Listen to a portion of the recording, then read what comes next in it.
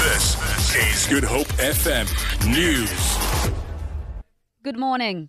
Two rival groups of political party supporters will be in the streets of Cape Town today, possibly in large numbers, ahead of the State of the Nation address in Parliament this evening.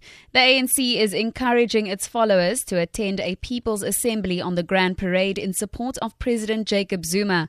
The EFF, which denies the president's right to be in office, also wants its supporters to flock to the city.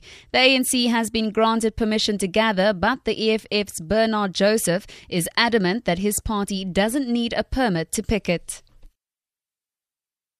We haven't applied formally with the City of Cape Town in terms of the national framework for protesting and picketing because there's no need to do it because we will be out there because the government have applied to have these types of road closures. So we are there to support but show the contrary in terms of our support. The City of Cape Town says permission to gather in the CBD has been granted to two groups only. City spokesperson Priya Reddy says any other group or party gathering in the CBD today will be doing so unlawfully. The Dullah Oma region of the ANC are going to gather at the Grand Parade. It's been approved for a maximum of 10,000 people and they have permission to gather there from 5 p.m. to 11 p.m. The South African Unintegrated Forces United Front will also hold a gathering on the Grand Parade for 100 participants and they have permission to gather from 5 p.m. to 9 p.m. tonight.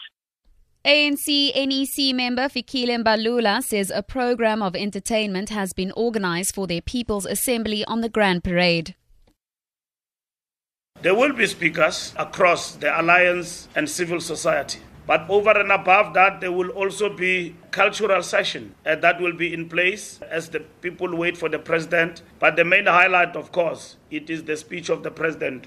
And thereafter, the National Executive Committee of the ANC, those who are not parliamentarians, will be at the People's Assembly. The president's appearance at the People's Assembly is to meet and greet. To end this bulletin, the City of Cape Town has recommended a public participation process regarding a proposal to commemorate the life and work of late President Nelson Mandela with a statue and exhibition at the City Hall. The project forms part of the National Liberation Heritage Route. This week also marks 27 years since Mandela was released from prison. Chairperson of the Naming and Nomination Committee, Councillor Brett Heron, explains. The proposed project, being an installation of a statue of late President Mandela and a permanent exhibition at the City Hall, forms part of the National Liberation Heritage Route, which is an initiative of the National Heritage Council and the National Department of Tourism. It is proposed that a statue be installed at the balcony at the City Hall, where Madiba delivered his first public address as a free man following his release from prison on the 11th of February 1990. For Good Hope FM News, I'm Tamara Snow.